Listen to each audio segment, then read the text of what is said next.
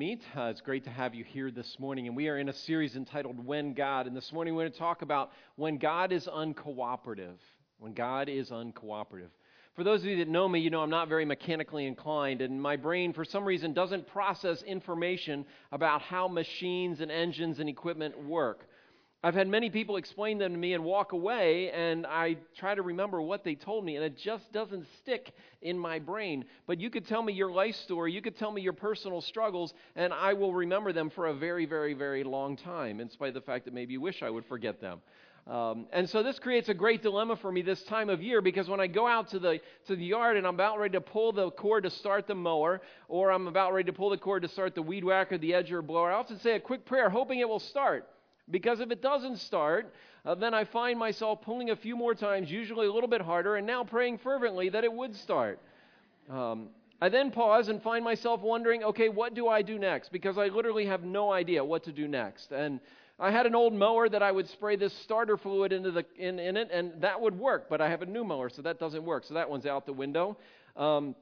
I sometimes leave it sit somehow believing that maybe I flooded the carburetor, which I have no idea what that means. I've just been told that. And so I leave it sit and hope it starts again. But unfortunately, I find myself doing what is defined as the definition of insanity, the same thing over and over again, hoping for a different result, and I don't end up with that. The reality is, there's no reason for this machine to be uncooperative with me. I've serviced it, I've taken care of it, I put fuel in it, I put oil in it if it's needed, and it should do what it is supposed to do. But unfortunately for me, there's humanly possible no way to change the situation when it doesn't.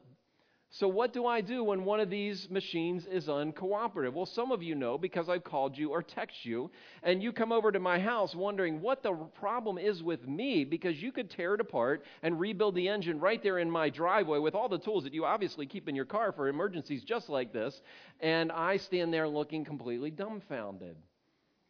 But what do you do when you find yourself in a situation with your spouse and you're at a roadblock and you can't move forward and you've tried everything you can think to try and they appear to be completely uncooperative? What do you do when you are interacting with your student and you're trying to help them resolve a problem or navigate a situation or deal with issues in your home where they've violated boundaries or they've broken curfews and you can't find a solution because they are uncooperative?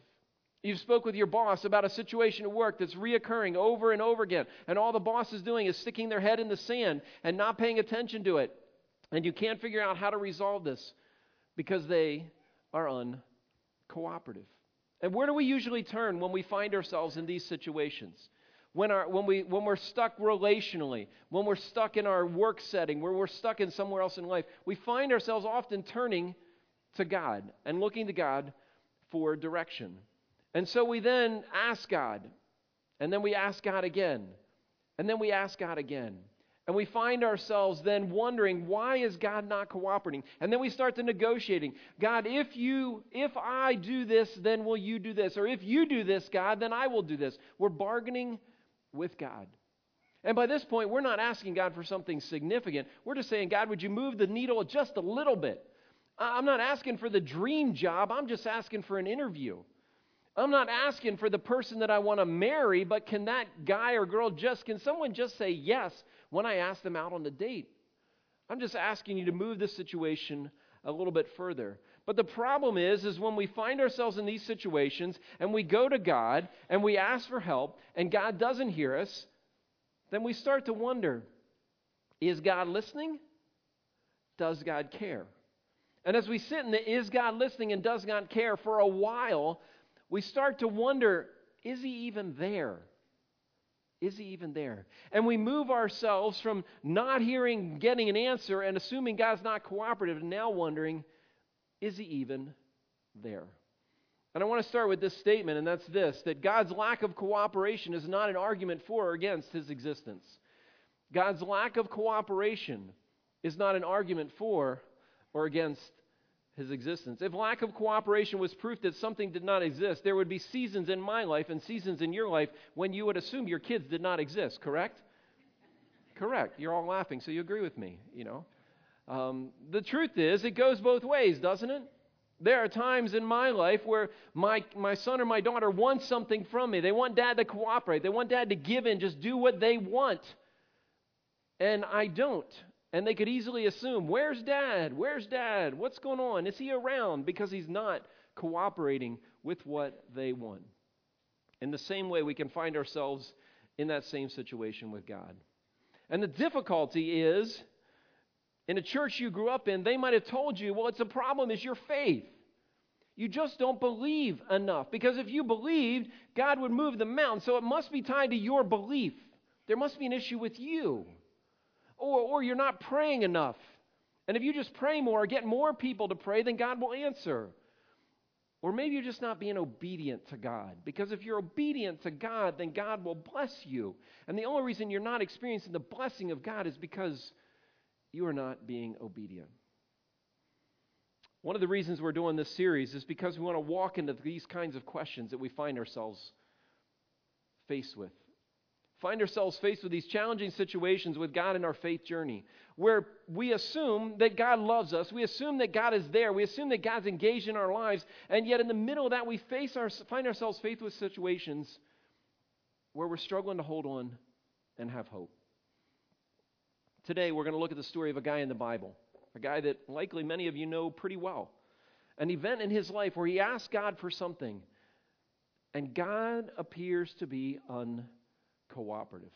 And the guy that we're going to look at is a guy by the name of Paul.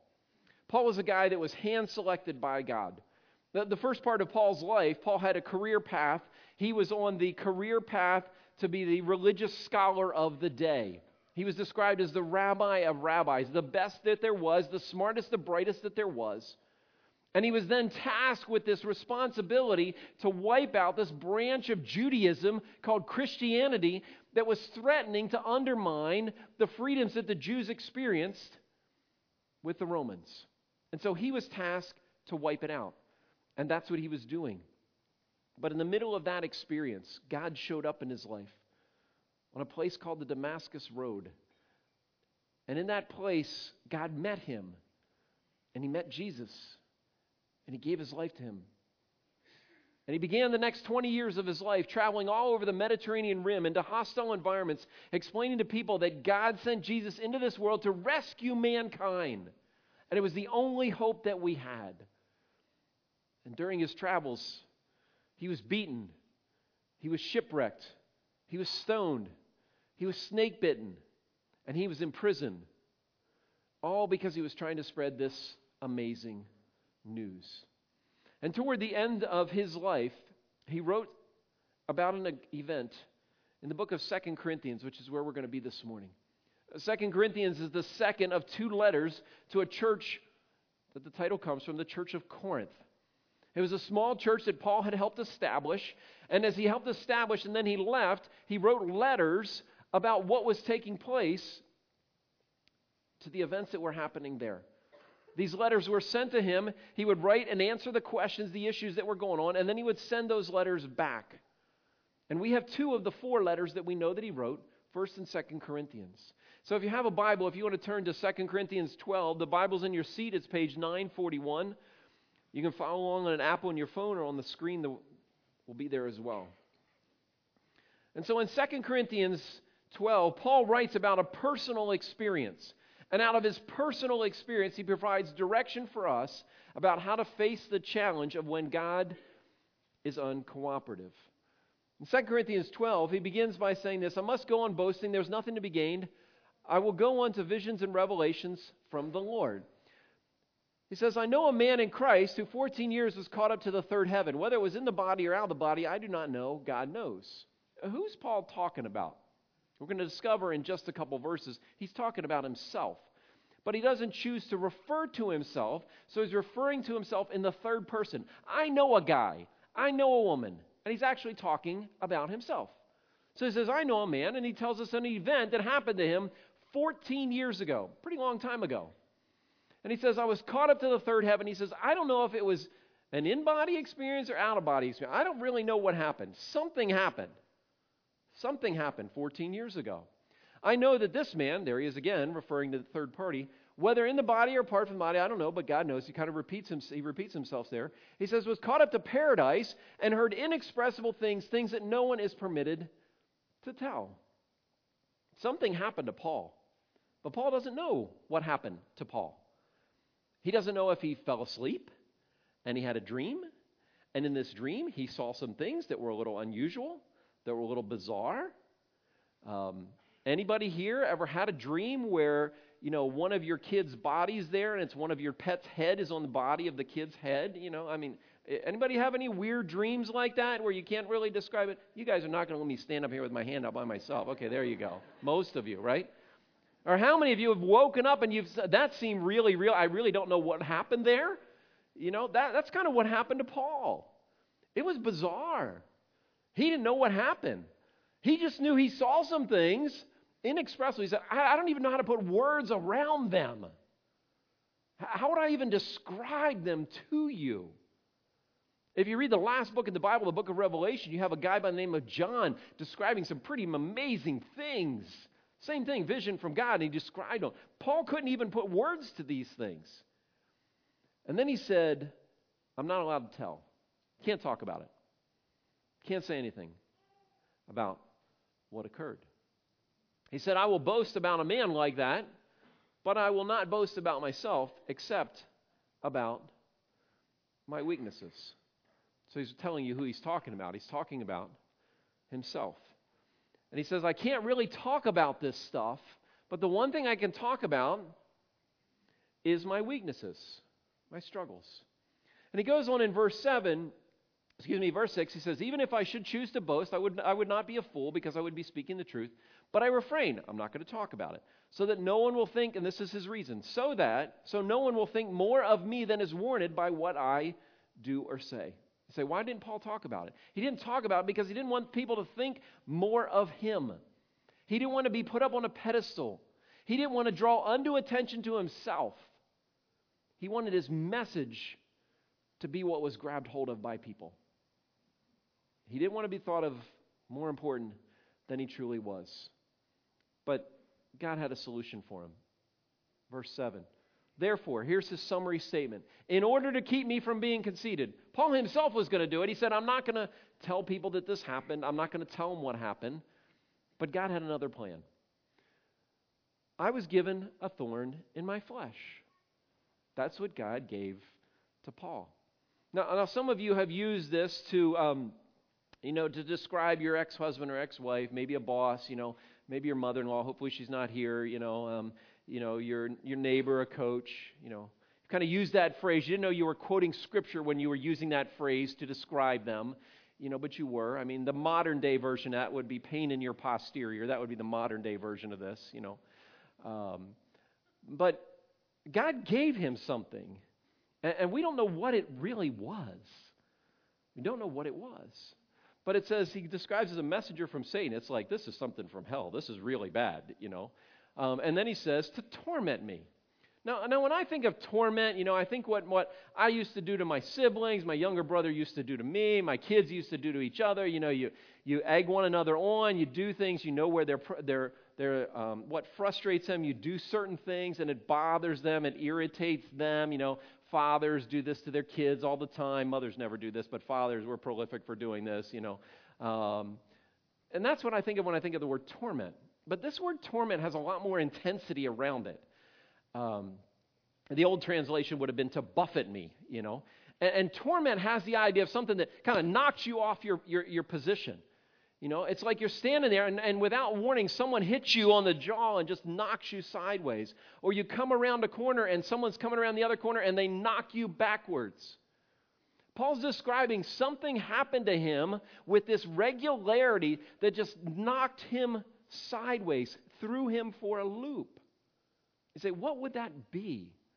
Some writers have suggested it might have been something like epilepsy, where you didn't know when it was coming, you had no warning, and then boom, it just hit you.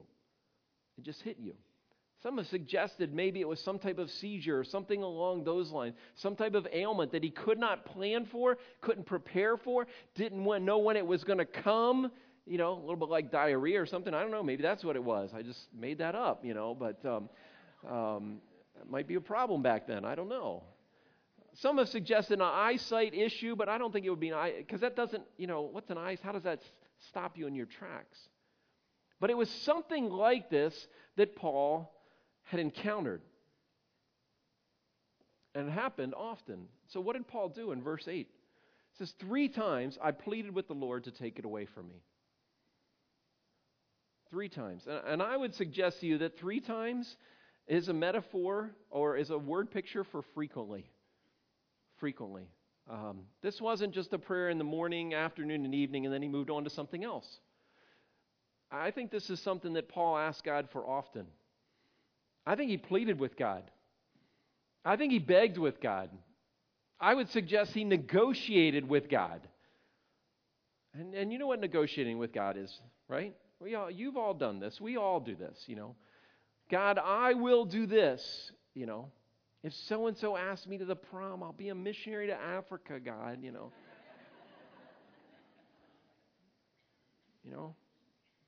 If you just give me this promotion, I'll start giving back to the church. I promise. I'll give some more money in the plate. We all do that. And think about it. Paul had more leverage than anybody, didn't he?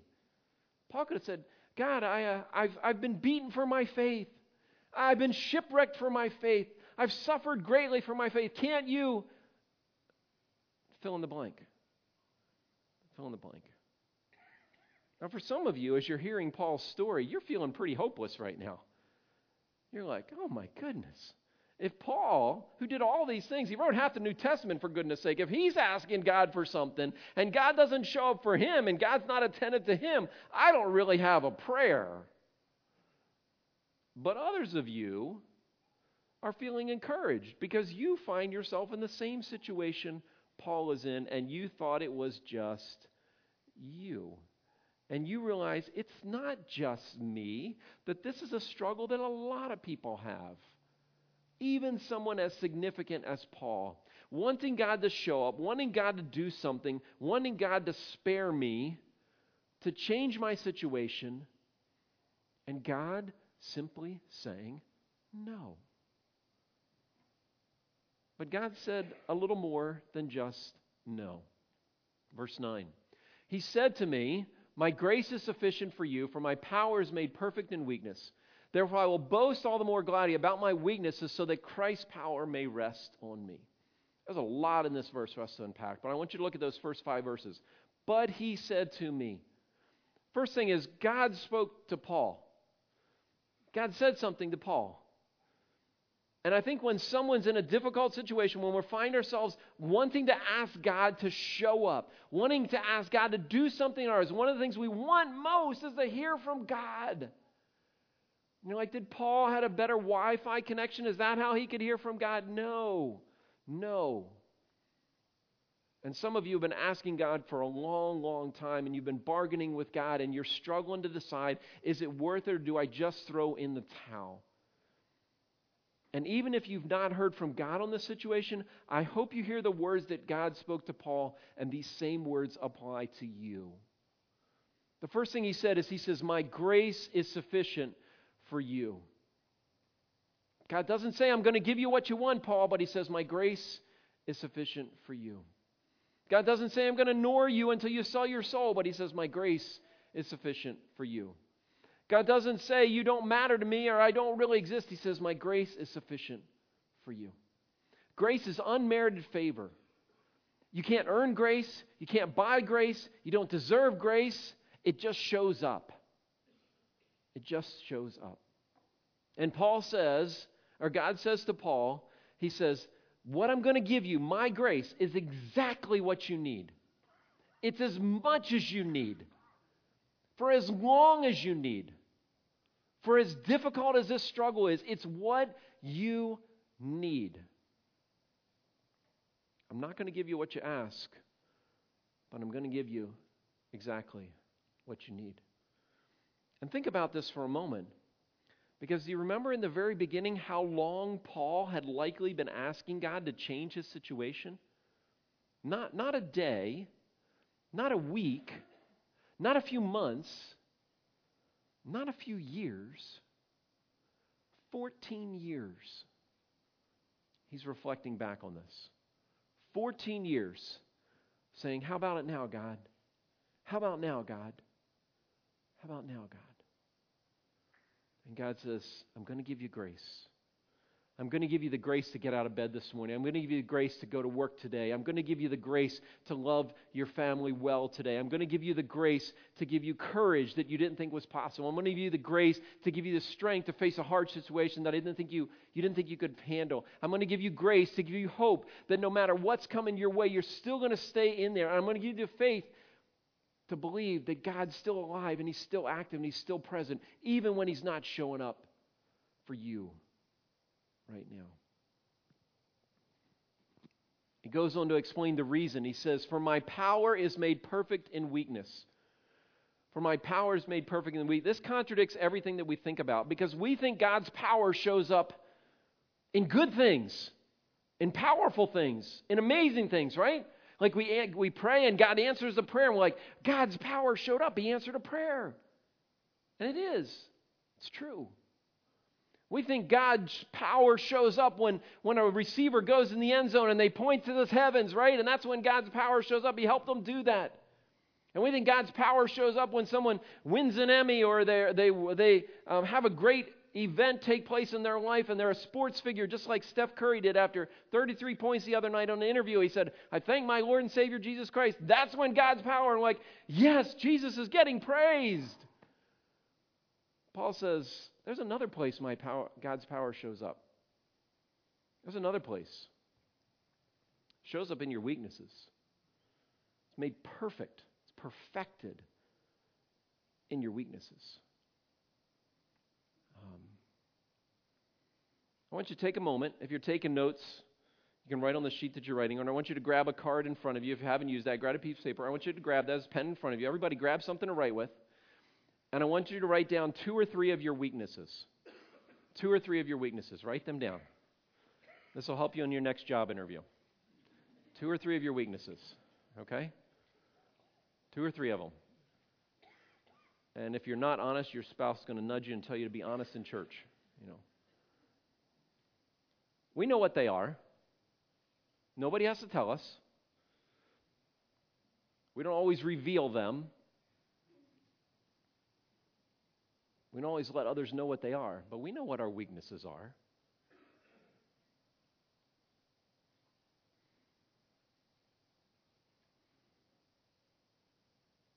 As a staff, we're working through a staff development. It's a tool that kind of looked at some different personality types and it lists strengths and weaknesses. We had to go to someone that knew us well, like one of our kids or our spouse, and say, what do you think are the weaknesses?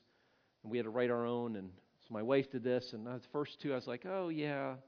Third one, I was like, really? She's like, yes. Fourth one, really? Yes. Fifth one, yes. And one of my weaknesses was being selfish. You may think, John, you're selfish? You're a pastor of a church. How can you be selfish? And I'm not usually selfish towards other people, but I can be selfish towards the people in my own home, sometimes towards my wife who needs things from me, and I ignore those things because I'm paying attention to myself. And you might never know that about me, but she knows that about me. And what Paul says is he says, when God's power shows up, when God's power is perfected, is not when I answer a prayer, not when you sign that great deal, not when you bring home an amazing bonus that lets your family pay off some bills or go on a vacation or whatever that ends up being. God's power shows up in your weaknesses. And what does Paul go on to say? He said, that's when I boast about my weaknesses. Now, what do we boast about? What do we brag about in our culture? Tell me, what's something you brag about? What's something you boast about? Tell me. What? Money. Someone boasts about their money. What else? What's else? What's something you brag about? Kids. First service they said grandkids. They don't brag about you guys. They just brag about their grandkids. Sorry, But so we boast about that, right? We just had graduation. We've got some graduates here who just graduated. Drew just graduated yesterday. Way to go, Drew. Just graduated. So we've got graduates. Accomplishment. Some of them get to wear the yellow cord. That's an accomplishment. right? We get a significant award or something prestigious. We get a new job opportunity, right? We brag about those things. What does Paul say that we brag about? He says, I boast gladly, not begrudgingly, not hiding them behind the corner. I boast gladly about what? My weaknesses, my struggles, the things that are hard for me. Because that's when Christ's power rests on me. Rest on me. Christ's power isn't there when God answers prayer, although that's true. Christ's power isn't just there when God does amazing things, although that's true. Christ's power rests on me when I can talk freely about my struggles. Now, I don't want to suggest to you that don't pay attention to your struggles and you don't work through them. I don't think saying that's just the way I am is an excuse that you should ever offer. I think what Paul's saying here is he's saying, can we get to the place of being okay with the things that are difficult for us and not hide them, not mask them, but be honest with them, no matter what situation we find ourselves in. He goes on in the verse 10 to say this, that's why for Christ's sake I delight in weaknesses, insult, hardships, persecutions, and difficulties. I don't delight in those things. I avoid them. I hide them. I pray that God will get me out of them. That's what I do. Paul says I delight in, because when I delight in them is when the power of God rests on me. And I don't know about you, but life is pretty tough. And if I get a little bit of God's power to help me navigate the tough things in my life, I'm ready to take it whenever it comes. But it comes with me not getting from God what I want. But God's saying instead, I'm going to give you my grace. It's going to be exactly what you need. If you can be honest about your struggles, whatever those things are. You say, John, how do we get to this place? How do we get to this place? A few suggestions for you to think about. Number one, we have permission to ask God to remove the thorns. We have permission to ask God to remove the thorns. Please don't hear me as saying that we should just quit praying about the hard things, the difficult things, the struggles in life. That's not what I'm suggesting. Please don't hear me saying that. Do we keep praying them? Yes, absolutely, 100%. Because God does answer our prayers. But we also need to recognize that God has the permission to say no. And there are times He says no. I don't like it. I know you don't like it. But there are times He says no. And in those times He says no, we have to rest in the fact that there is a God who's in charge of not only my life, but this whole universe. And while He's writing my story about the events in my life, it fits as a piece, as a puzzle of this bigger story that God's writing. Number 3, God may choose to showcase His power by working through your weaknesses. What does this mean? This means when you pray, sometimes things may get better. Sometimes things may get worse. But that doesn't mean God loves you any less. Sometimes He might never change your situation. I'll be the first to admit, when I pray and ask God to change things in my life and God says no, I really don't like it at all, especially if it's something about me. But I came to recognize a few years ago that if God changed everything about me the way I thought He wanted to, which I think are according to His Word, then I wouldn't need to look forward to a place where He's going to fix all the mess in me. And that's a place called heaven. And so I wonder, I suspect that God leaves me with some of these struggles. That God says no to some of these things, to leave me in a place, to leave me in a posture, to leave me anticipating, to leave me looking forward, to leave me longing for a time and a place called heaven, where I'm going to be with Him. It's all going to get changed forever. And lastly, you can't experience God's sustaining grace while resisting His will. are resisting His will. You may find yourself at a place today where you've been asking God, and you've been asking God for good things, and God just is clearly saying, no, no, no, no, no. And you're kind of getting a little fed up with God. You're not sure if His promises are true. You're not sure if He's going to keep His word. You're not sure if these songs we sing up here really work. The truth is, God wants a relationship with you, even if you're not sure you want it with Him. And the kind of grace that He offers to you, and the kind of grace that He offers to me, the kind of grace that gives us what we need in that moment, the kind of grace that gives us the ability to be honest about our weaknesses, to experience His power, is the kind of grace that only shows up in our lives when we can say this, God, not my will, but your will be done. Not my will, but your will be done. You say, John, can you say that with confidence? I can. And I've watched dozens of men and women go through horrific, painful experiences in their life. Experiences that I've never walked through, I've never experienced. And I wonder how they are standing on their feet, even moving that day. And they say, it's only the grace of God. It's only the grace of God. It's only the grace of God. You see, when God says no, His grace is always the answer. His grace is always the answer. I'm going to ask you if you would bow your heads with me as we close. And as we do so, just take a moment.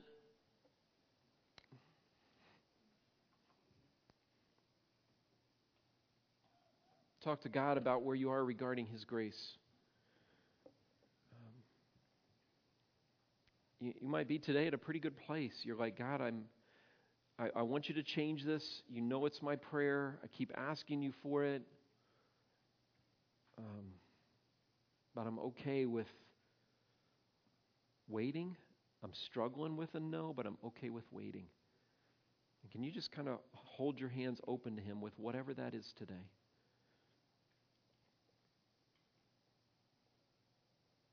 And maybe this message is really hard for you today because you've been asking God. And what you're asking God for is, it's a good thing. And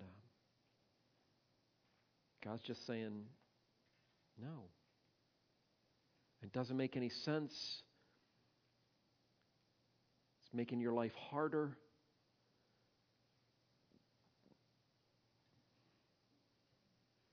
And maybe your prayer is today, God, even if you say no, can I trust that you're faithful? Can I trust that you're good?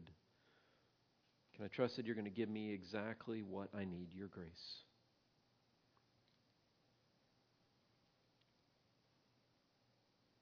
And can I be able to celebrate and delight in those weaknesses that drive me crazy so that I get a taste of your power?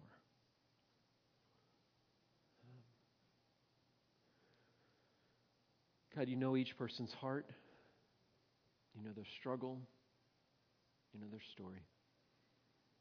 And our prayer is that you would meet them right there. In your name we pray. Amen. Amen. Well, you all can stay seated.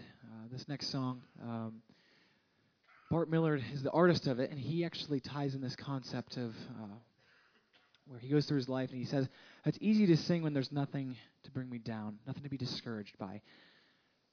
But it's when he's held to the flame that's when the test really comes, right? It's when the discouragement comes, when the trials come.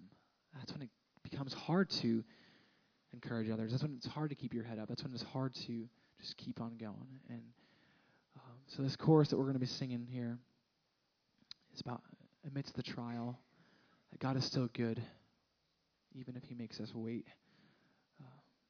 His character doesn't change in spite of our circumstances.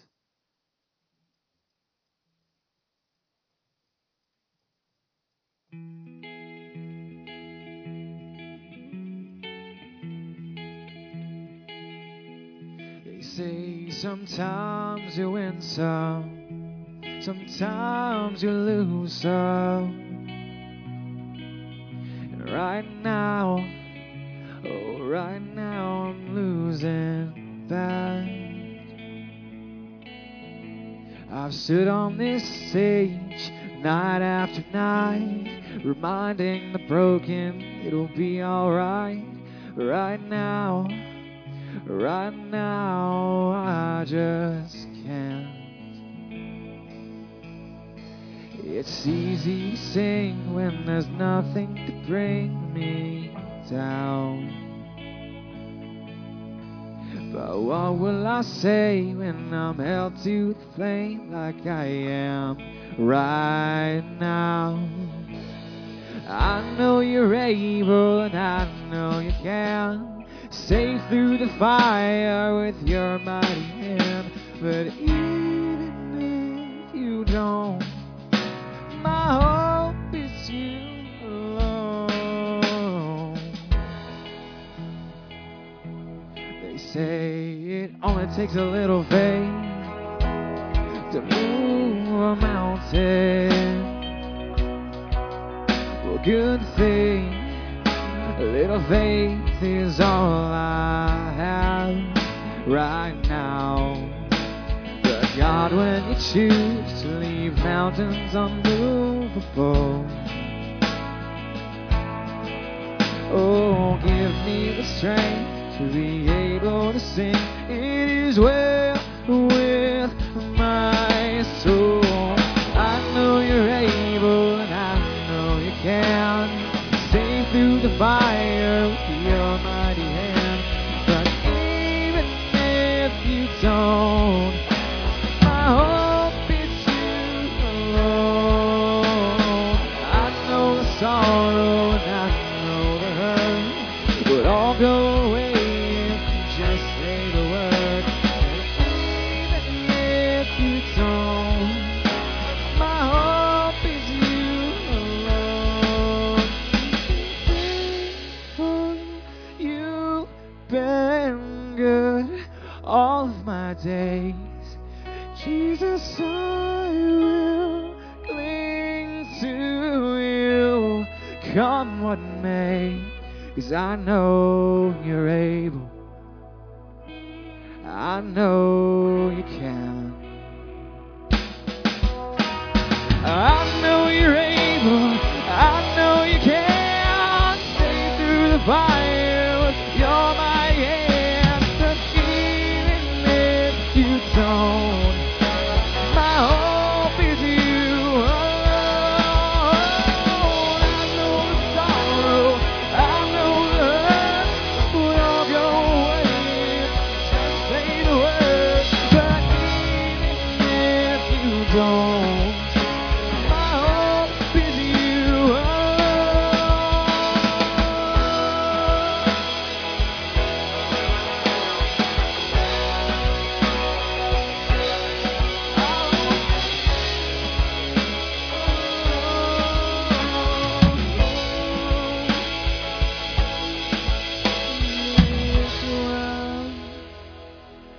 with my soul.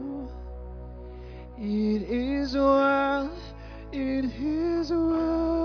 with my soul.